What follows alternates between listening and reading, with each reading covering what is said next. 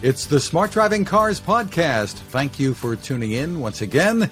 This edition is made possible by CARTS, the Corporation for Automated Road Transportation Safety, a 501c3 nonprofit dedicated to safe and high-quality mobility for all. I'm Fred Fishkin, along with the Faculty Chair of Autonomous Vehicle Engineering at Princeton University, Alan Kornhauser. Good morning, Alan. Hey, good morning, Fred. Good morning, and joining us this week from Sweden once again, Michael Senna, consultant and publisher of The Dispatcher. Hi, Michael. Good morning, good afternoon. Great to be here again. Michael, always looking forward to our discussion. We never know where it's going to go, but we're glad it gets there. Absolutely.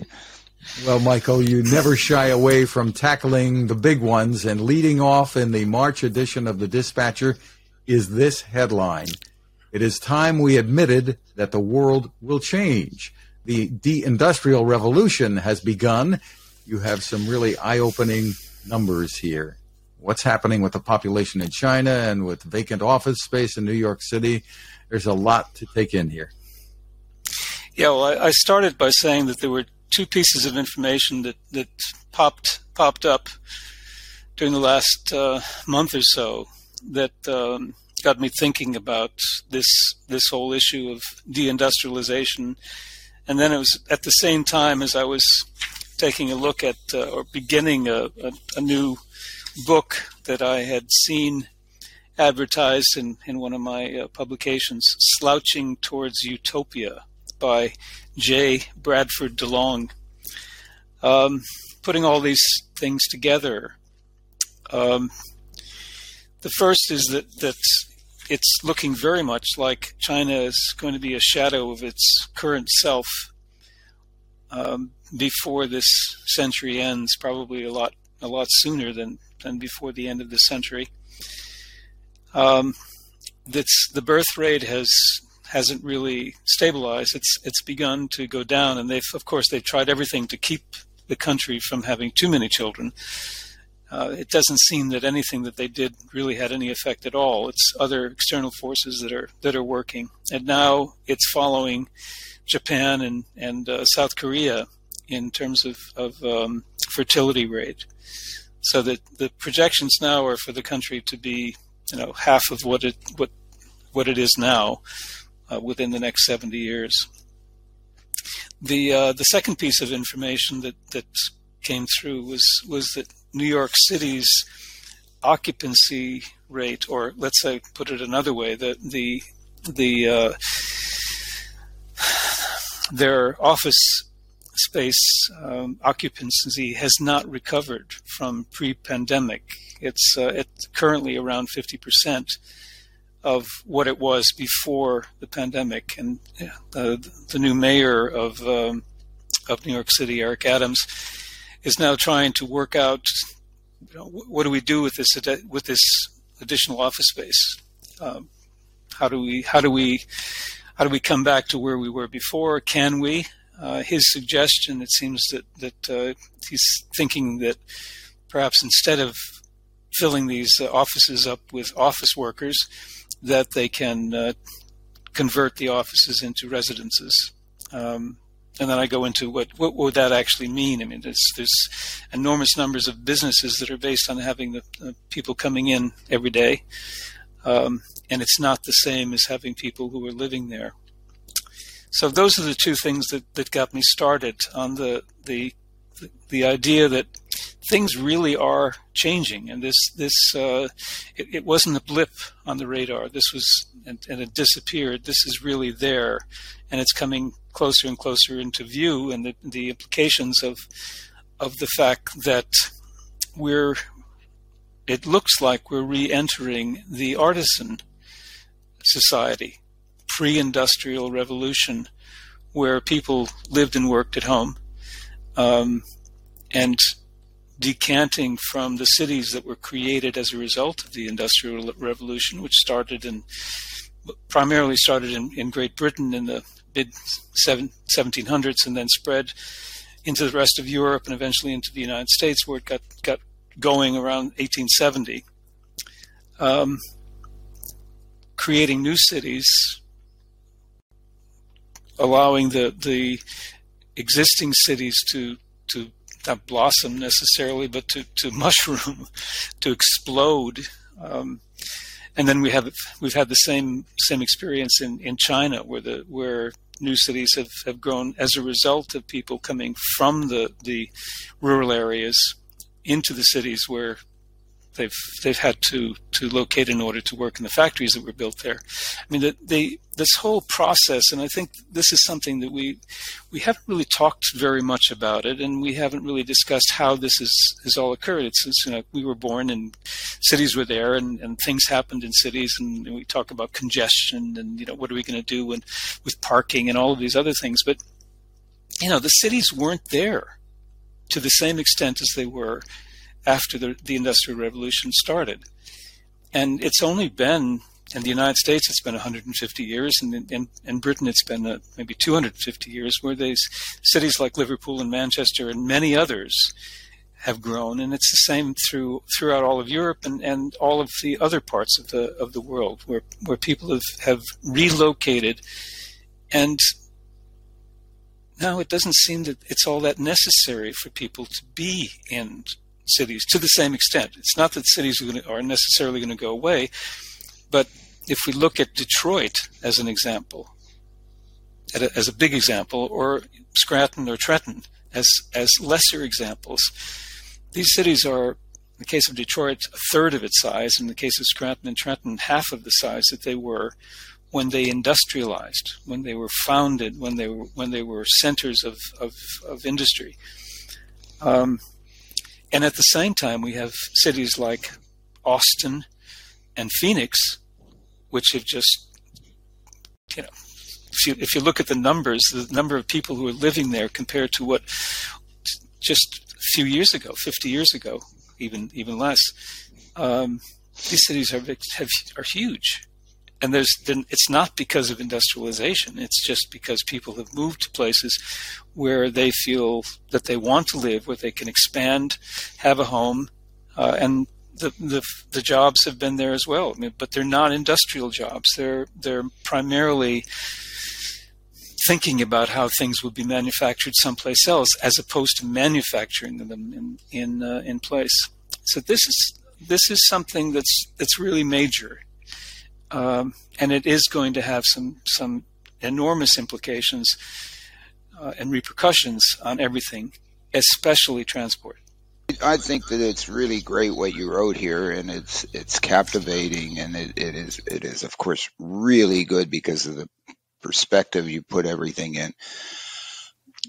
But if you sort of look, the fundamentals of industrialization is that you brought resources, energy, and then you needed human flexibility, intelligence, muscle power to bring those things together to produce something somewhat efficiently such that it could serve markets. You had an assembly line putting together a car. And so you needed a ton of people to grab stuff, put stuff, and the whole process to do that.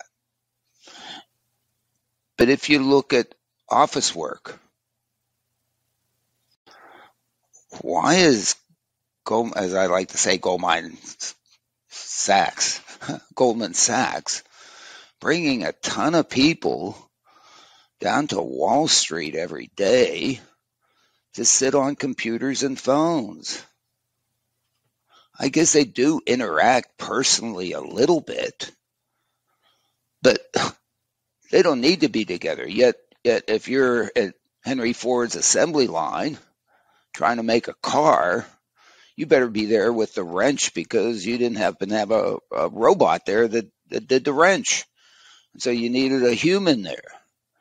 And so if we're going to produce things like this shirt instead of in lower Manhattan in the garment district, where you had to have a ton of people there to, some sewed buttons, some did logos. I don't know what they did. I do. My mother was a seamstress. Yes.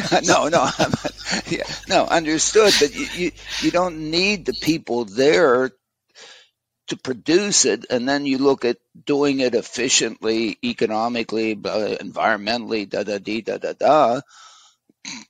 You don't need to bring them together. And so you need a bunch of people in Detroit to work the lines. You needed a bunch of people in Trenton to make ceramics and cars. General Motors had a plant, assembly plant there. I don't know if it was a parts plant. I don't know what kind of plant it was, but whatever kind of plant it was, and all those things. But now, look at us. Now, of course, we would love to be together, kumbaya or whatever, but we come reasonably close, and on an efficiency basis, whether you include energy, time, money, whatever in your efficiency equation, this is a pretty darn good medium to do this. We really don't need to be together. Yeah, and if we're going to be post-industrialization, then we're post that. I don't know what we're into. Okay. Mm-hmm. Yeah, I don't know where it's going to take. It's now 8 billion people on the planet. I have no idea, but that ship sailed. It's interesting, though, because you do see some companies today. You see some headlines saying that I guess they're large corporations for the most part that are starting to require people to come back into the office at least most of the time. But maybe on a broader scale, the companies that aren't quite so big are realizing the savings and the efficiencies that, no, they don't have to come back into the office. Any thoughts, what we're seeing there, how that's working out? Yeah, but I think this began well before the pandemic. The pandemic just allowed it to take a very, very quickly take form, and we could see how things worked without people being together. Now, this is not everybody. You can't get firemen doing their job over the internet. So we are the non-essential workers. I mean, the essential workers, people who worked in the hospitals, and I was going to say school teachers, but even to a certain extent, school teachers, depending on the year. But there are lots of people who have to do their job every day, and that included the people who were watching the robots making the cars. That they couldn't just stay at home. There had to be people there, and it's not a huge percentage that can stay at home. It's a greater percentage of people that need to be where they need to be, and we could see that after the first month or two of the pandemic. We saw with traffic, being recreated. People weren't getting on buses and on subways underground, but they were getting in their cars because they had to get to work. The companies couldn't continue to operate without people there. So it wasn't 50%. It was more like 60 to 70% of the people had to be in work. But 30% is a large number. And then now when you look at the vacancy rates in New York City of 50%, that could probably go down even more, because there are lots of non-essential people who could just as easily stay home, whether it's in Staten Island or in Princeton, and not get on the dinky and go to get on the train and then go into New York City or Philadelphia. And if they don't have to do that, they don't have to live in Morristown. They don't have to live in a state where the taxes are high. They can move to Texas, and they can do the jobs that they want to do, and they can go play golf or to Phoenix or San Diego. Well, no, not San Diego's in California. Phoenix, and do what they like to do when they're not working, and still continue to do the job that they do when they are working.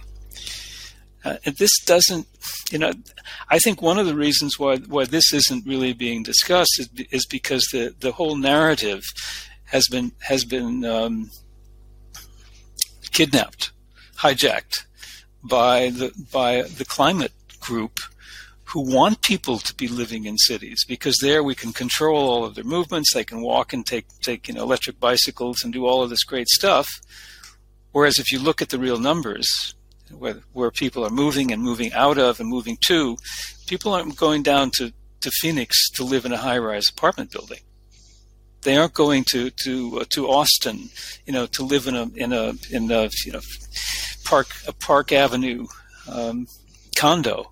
They're moving to these places so that where they've got space, where the land is cheap, and they can expand into huge amounts of area, and have a house that fits their income. So if it's a 2,000 square foot house, or a 4,000 square foot house, or a 10,000 square foot house, whatever they can afford, they can build in these places because the land is there.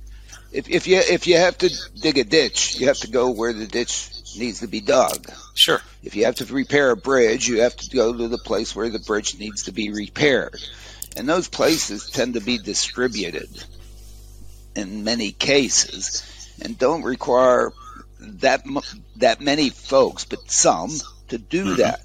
But the large sort of organizational bringing together to produce things, one with a large number of people, seems to be behind us instead of ahead of us, because we're replacing many of the things that we don't do very well and don't really want to do by robots that can do that.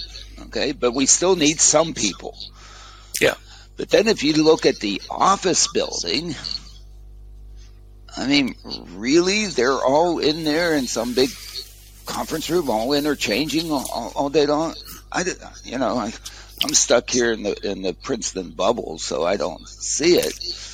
Although I must admit, if it comes to education, teaching, there's no doubt. I mean, I have tough enough time communicating in a classroom. Communicating over this stuff it helps. The MIT lecture series is fantastic, done on Zoom. But that's one component. That's one component, and we can take all this distributed interaction and actually enhance the product that we're trying to pursue. But it still is going to require some coming together by some. But the issue is you require the enormous masses that exist that we were still doing just a few years ago, and especially the kinds of things that are produced in downtowns doesn't seem to be necessarily the place where those things should be produced. And if you look at the trials and tribulations that somebody has to go to get there and get out of there, because it's focused and it has everybody going in, because they maybe need to be, the whole thing is like condensed because they sort of need to be there at the same time and so on, apparently. Whew. I mean, you got to use Metro North or New Jersey Transit, and I guess that's kind of good. I mean, New Jersey Transit rail service is really very good. But I think this is going to change. This is what I'm saying. Yeah. Now, this is going to change. It's not that old. We haven't been doing it for that long. It began in the United States around 150 years ago. That's not a long time. There's so much, and the reasons that it occurred. If you really go back to it, why did we concentrate in the first place? Why didn't we build a lot of these small things around? And it was because the energy needed to be transmitted to the things that were building these. The more it was concentrated, the less money that was spent in order to get the things done. We didn't have a distributed system in the early days with electricity where you could be in different places. Of course, we didn't have any communication method. We didn't have the telephone. We had telegraph. We didn't have an immediate form of telegraph. So all of these technologies that were necessary created the need to have concentrated cities. And it happened over a very short period of time. And then, for example, cities like Scranton and Trenton, they had a life which was less than 50 years when they were in the growth period. And then it just tailed off. I mean, there was, in the early 1900s, Scranton was larger, much larger than Phoenix. I mean, Phoenix was a little dot. In fact, even Los Angeles, at a point in time, Los Angeles in the early 1900s really hadn't grown to any size at all. So these things they're not that old, which means that they can also change. That's why I started the article by talking about Rome and talking about Constantinople. History does have lessons for us if we just spend a little bit of time and think about them and read about them. We can learn a lot about where we're going by looking a little bit in the past. So it was fun to write. You have some advice here for automakers and such, and I guess you can talk about the ramifications on transport. What you feel this means under the title of getting to 2100 and beyond. I said at the outset that things are going to be very different at the start of the next century compared with how they are today, but it may not look and feel that way. That's another thing. And I've got these pictures. One is a street scene by Edward Hopper, one of my favorite artists, that looks very similar to Raleigh, North Carolina in 2022. Hopper's was in 1934. When I go back to Scranton, it looks pretty much like it looked when I was growing up. Now, that was like half a century ago,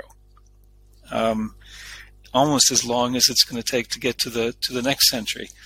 Things they don't change that often. They don't change that much. If you go to Istanbul today, it looks a lot like Constantinople looked in 1743. There are changes that occur dramatically, like the cities in Ukraine, which are being bombed out of existence by the Russians. Those kinds of changes occur. They sort of can be fixed if you look at what's been done in many of the cities that were destroyed during the World War II and World War I. But I have an image of a residential tower block in Shanghai, China, which I don't think that kind of way of living is going to last very long because of what's occurring now, people not having to go to cities. So I have some advice. One of my piece of advice is to the Chinese, to change their laws so that the people who are migrating to the cities can actually live there and not have to go back to where they came from, because they'd have to do that today. They can't bring their families to the cities. The kids can't go to school in the cities. They have no health care. They have no medical facilities. They have to go back. This migration that occurs, which was the beginning of the pandemic, when that started, they have to leave the cities and go home because that's where their families are. They can't bring their families into the cities. So there are certain things, fundamental things that are going to change, I believe. But when it comes to our friends who are building cars, the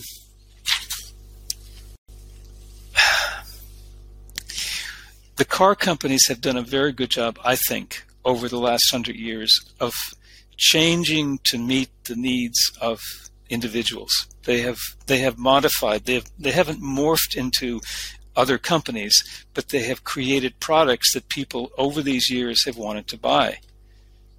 And I think that they can continue to do that. They, without any involvement or meddling by either the European Union or the federal government in the United States, of telling them, forcing them into doing things, which may turn out to be a very bad idea. I mean, the car companies have done pretty well. They've had some assistance in making the car safer, thanks to good legislation. The creation of NHTSA was a very good thing that they've done. But when you start telling them how to build their cars and what kind of cars to build, that's where you're going to start to get yourself in trouble. That's like saying, this is the industry that we should be getting into. Let's put a lot of money into being in this industry. That hasn't worked out well at all. I mean, we can see the results of that in Russia. If you've got economies that are being pushed into what they should be doing by bureaucrats and politicians, they generally don't know what they're doing. So the companies that have done the right things, that have been able to change, they're still in business. The companies that have not done that, they're long gone. Companies like Saab, for example, and a few others we can talk about. I don't know. There's a lot to digest in this. There's a lot to discuss, and I think that I hope that folks will read it and have some ideas and send back their ideas to me. I've had some comments already that have come in, but I think it's something that we can take as a bigger issue and discuss it in more depth. I'd like to see more thought being put into this, particularly by the automobile industry. And one thing that they should be doing is getting out of this. I'm going to listen to you, and you're going to tell me what to do, and then I'm going to do it, and everything's going to be fine, and start to be proactive and say, this is what we should be doing. This is how we should be working. And this goes for people who are making cars and people who are building cities and trying to manage cities. You have another section, Michael, and of course second the motion that people should be reading the full article here. It's absolutely. Really amazing. This is a slow read, not a fast read. I know some of the things that are presented to us not today. They even say, "Hey, you can read this in 3 minutes and then move on to the next thing," which kind of drives me nuts. I mean, really, this is one that you want to sit and you want to think about. With respect to these issues, because this is a somewhat big play because of the transformation that is happening here, and then the implications on a whole bunch of things.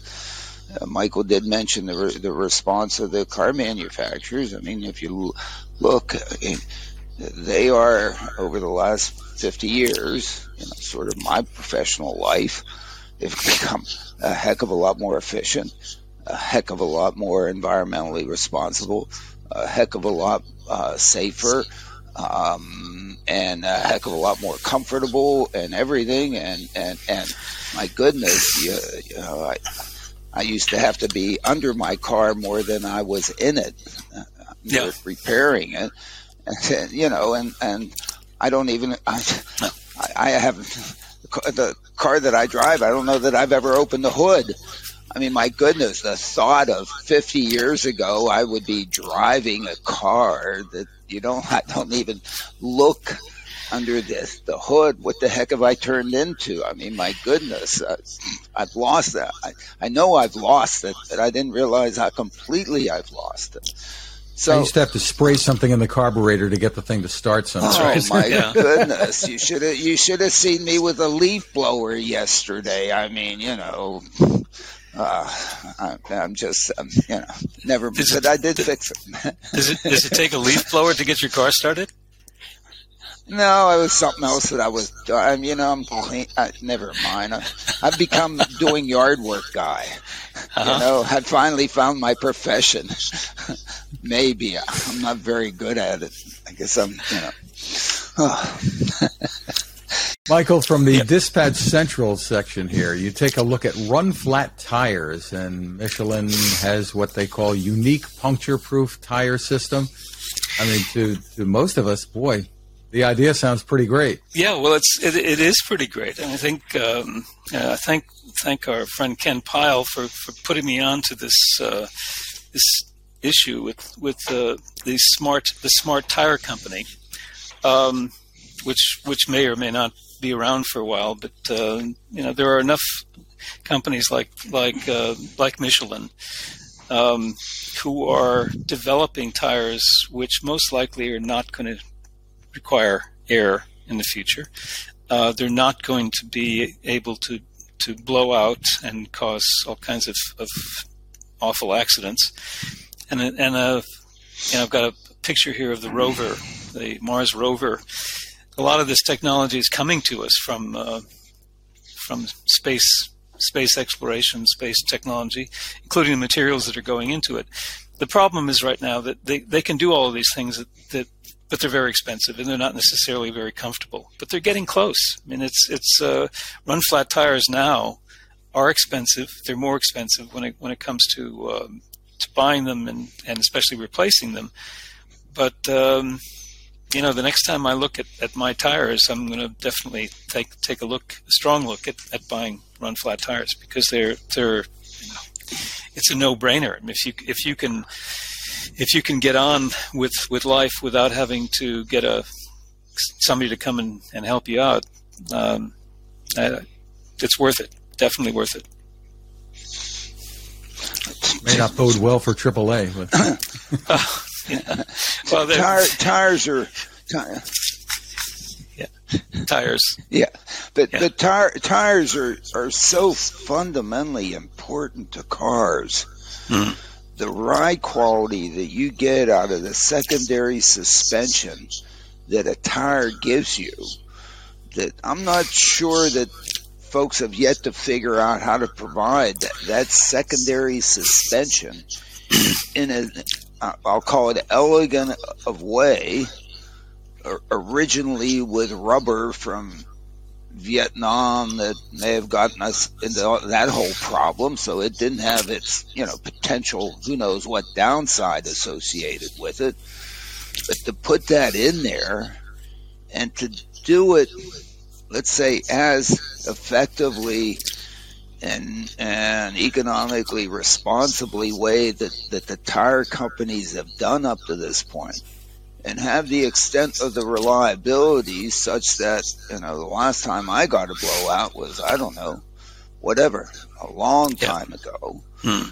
I mean, the tire is in some sense part of the marvel of the automobile revolution, or whatever we want to call it, absolutely phenomenal. And to think that you may be able to do this without rubber, without air, and of course, what you do with a tire after it's worn off and put who knows what into the air as it wears, and then have to somehow get rid of it, which are all non-trivial things that people always seem to fail to talk about, but enormously challenging.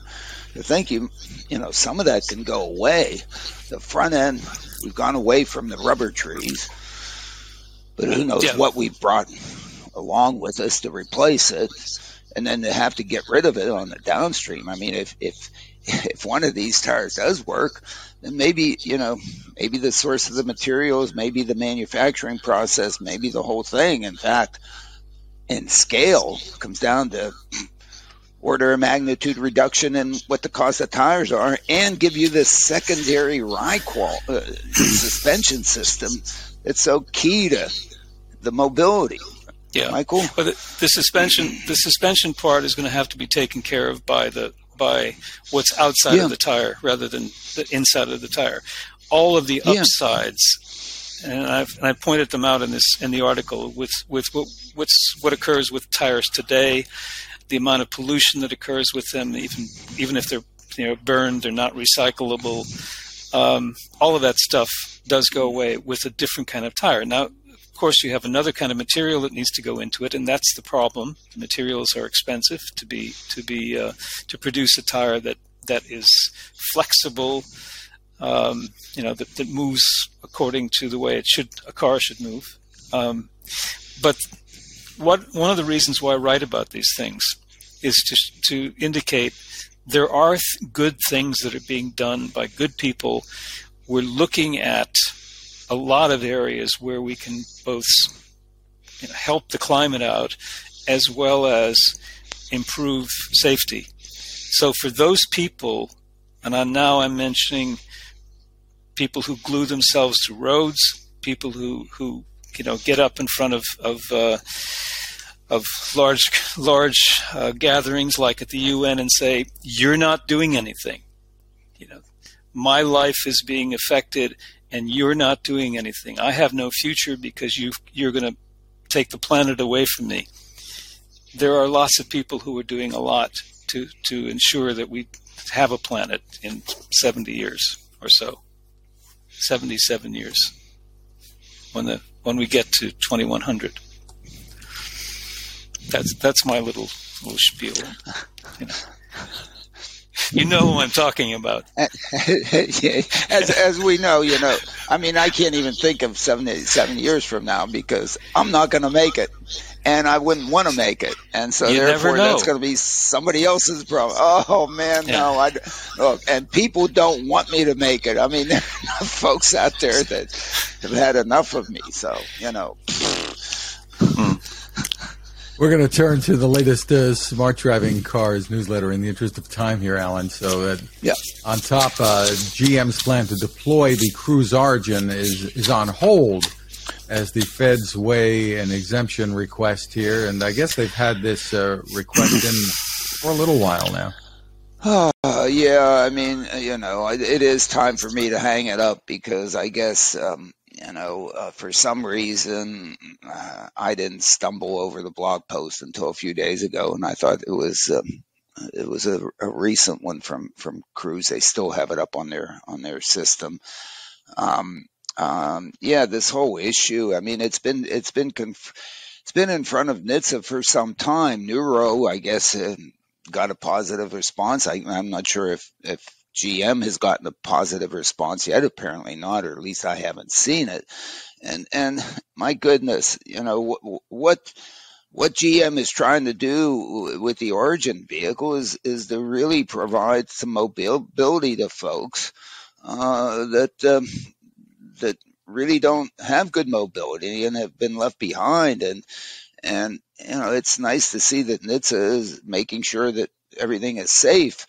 But NHTSA has two objectives, really. One is safety, but they also have a mobility objective. Because if their objective is only safety, then the best way to get safety is have everybody stay at home. Then there won't be any crashes, okay? But what makes their safety a real challenge is that they also need to champion mobility. And so there's a trade-off there that they have to do between those two things. Otherwise, if you want to extremize safety and get everybody safe, stay home. As I like to say, if I don't travel, I stay home, my house might burn down and I'll die in a fire or something. And therefore, maybe I would have been better off traveling.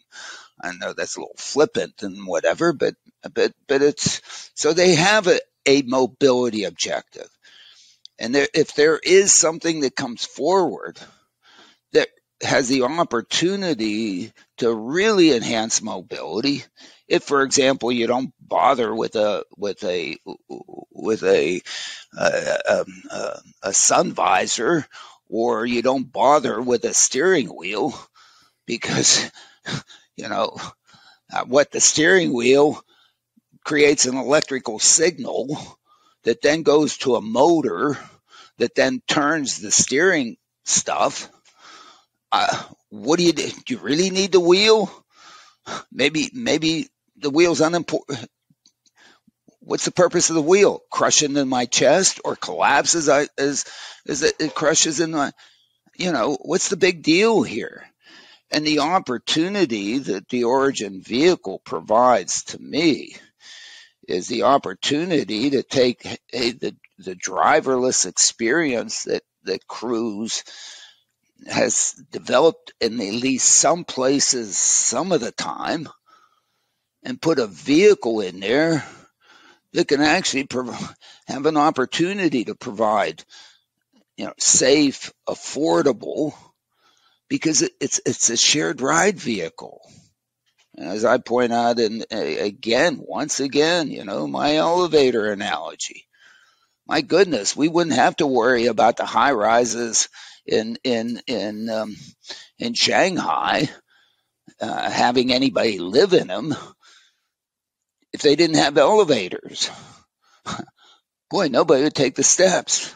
Or if they had elevators that were personal elevators, only took one person. Maybe in Trump Tower, okay? But every other ones, the demand responsiveness of an elevator to accommodate surges essentially as easily as it accommodates one, but because it accommodates surges in demand where it's natural to have people just do it together because they happen to show up at the same time, going to about the same place, and share that elevator, then the efficiency, the economy, the sustainability, the everything else associated, the equity, all of a sudden comes from that. So what's the Origin vehicle? It's a vehicle that may be able to do that horizontally in some places in some time. My goodness, NHTSA should be out saying, GM, please produce this, because this helps us meet our mobility objective part. We're a public agency. It's not just one, hey, just safety, the hell with everything else. We have safety and mobility. Because otherwise, if it's, hey, I'm not going to repeat myself. Michael? So we're waiting here, I guess, for NHTSA. Yeah, I guess we're waiting, and and people are waiting at the bus stop, and there's no bus coming, and they can't get to where they want to go, and they have to walk. They have to use the steps. You have to use the steps in the apartment building. You're definitely not living in there. Okay. What I've not seen from NHTSA nor any other transport agency, and what I've not seen from any of these car companies, any of the companies that are producing cars which don't have steering wheels and don't have controls and don't have drivers, is a context. I mean, they have talked about operational design domains as if it's something that's sort of magical. You know, this thing operates in it, and for them, an operational design domain is Phoenix. It's San Francisco. It's it's Midtown Manhattan, as opposed to the complete context. If you don't have an idea of how these vehicles are going to be used, how they're going to transport people, how they're going to get them from where they are to where they're going to go, if you just say, well, it's just like any other car, it's going to do exactly what everything else does, except it's not going to have a driver, that's insane. So NHTSA doesn't have a framework. It's insane. Yeah. It's insane. It's not reachable. It's just you got to cut it out. Yeah, I mean, NHTSA doesn't have a framework for evaluating this, and that's why they're taking so long to do it. And these companies, instead of saying, there's this idea that this guy, we know that he's kind of strange and he has weird ideas, but there's this guy over in Princeton. He's been talking about this concept of, he's put a name on it called Trenton Moves, but that's not the point. This is how it's going to work. Let's try to do this. And then you give something to NHTSA that they can evaluate, and you give something to the companies that are producing this that they can actually try to implement. And now you've got something. Right now we've got nothing. We've got a car that's going to run around without a steering wheel, and we have no idea how it's going to work and what it's going to do. We know that other cruise vehicles have had problems when they haven't had drivers, right? They have cars running around in San Francisco without drivers at strange times. And the same is true with Waymo down in wherever they're operating. And we know that there are problems related to this, as opposed to, we have a complete solution here. We're going to do this. This is how it's going to work, and this is how we're going to carry people, and this is what we're going to try to prove. And we can actually evaluate the result of this, and then you can make the next step. You can make the next decision. We're not doing that. We're just saying, let us do it, and we'll be okay. I guess they have the objective is they want to do it everywhere at all time. Oh yeah, hey, great, let's do it everywhere at all time. Sure, that may have been an aspiration at some point. My goodness, that is infinitely difficult. Okay, and whether or not we even achieve that by the next century, I doubt it. Certainly, hey, we'll never achieve everywhere every time. The everys are never achieved. Ever, except death and taxes, whatever. Okay? Right. I don't think the GM proposed Origin to NHTSA to say, hey, we're going to put this in showrooms and sell it to everybody and have them take it everywhere anytime. I would hope not. Because then NHTSA better come back and say, whoa, that's a heavy lift. But Waymo and GM Cruise, know where their systems work and don't work. And unfortunately, we hear about all the places they don't work because it's, not worth anybody writing about where they do work. They should be out there saying, no, we aren't going to put this where it doesn't work. We have defined an operational design domain. We think it really works well. And in fact, that operational design domain that we've designed this thing where it works well delivers enormous public benefit affordably. Okay? Including environmentally, and if they did that, then maybe at least the people that would use it would stand up and applaud it or just use it. Nobody applauds the elevator. Okay? But my goodness, without that elevator operating automatically without a driver, New York City has building heights of Paris. And, you don't want to go up nobody lives on the 6th floor either. Sorry, whatever. Well, another headline we want to get to, Alan, autonomous platooning startup Locomation is denying reports that it's closing, but the CEO says the company has reduced most of its non-engineering headcount.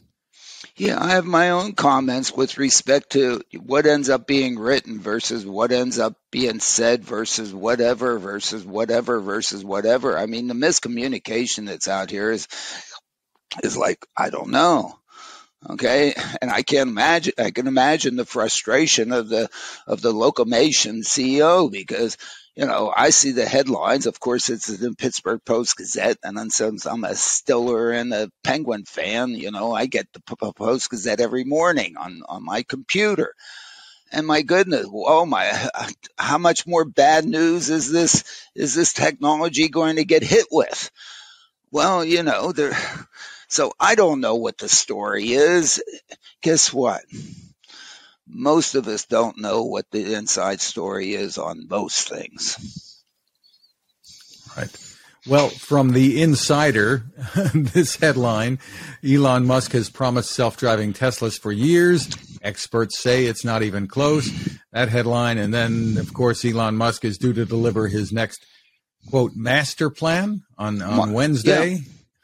Yeah, and I had a great conversation with Tim Levin for about an hour about this. And the thing that I tried to stress in that conversation is I don't want to talk about full self-driving using that term. We all know it's a terrible name. We all know that Elon should move on from it. We all know there's baggage in the back. It's whatever. We're looking to go forward, not backwards. Okay? And then, of course, the quote that he picks out of, every is not achievable anywhere. That's my statement. Okay. So to say that I'm, whatever with every and to do whatever. So anyway, I am the world's worst communicator. I think about, the very good conversation that I had with Tim compared to the quote that appeared in the article. And I say, oh my goodness, I totally failed in that conversation. So I'm basically, close to putting up a time for me to move on. What the hell have I done in 50 years of trying to teach kids by speaking to them? I guess I accomplished nothing. I think people should be watching the podcast. I'm sorry, folks. Spend your time somewhere else. I don't know. Just read Michael's thing and think. Well, you mentioned before the MIT Mobility Forum. You were the leadoff speaker, and that's continuing. People can find it at mobilityinitiative.mit.edu/events. We want to thank Michael for spending time with us again. Michael, always terrific. Thank you so much. Always enjoyable to be here, to listen. Thank you. And Thank you. Thanks. Thank you. The website for Michael is michaellsenna.com. Thank you to CARTS, the Corporation for Automated Road Transportation Safety, for helping to make this podcast possible. CARTS is a 501c3 nonprofit dedicated to safe and high-quality mobility for all. You can find us at smartdrivingcar.com, on Anchor FM, Spotify, TuneIn, Amazon, Apple, Google, Spreaker, wherever you get your podcast from. Smart speakers can play us too. You can find my tech reports at Techstination.com. I'm Fred Fishkin along with Alan Kornhauser. Thanks for listening or watching. Please stay safe.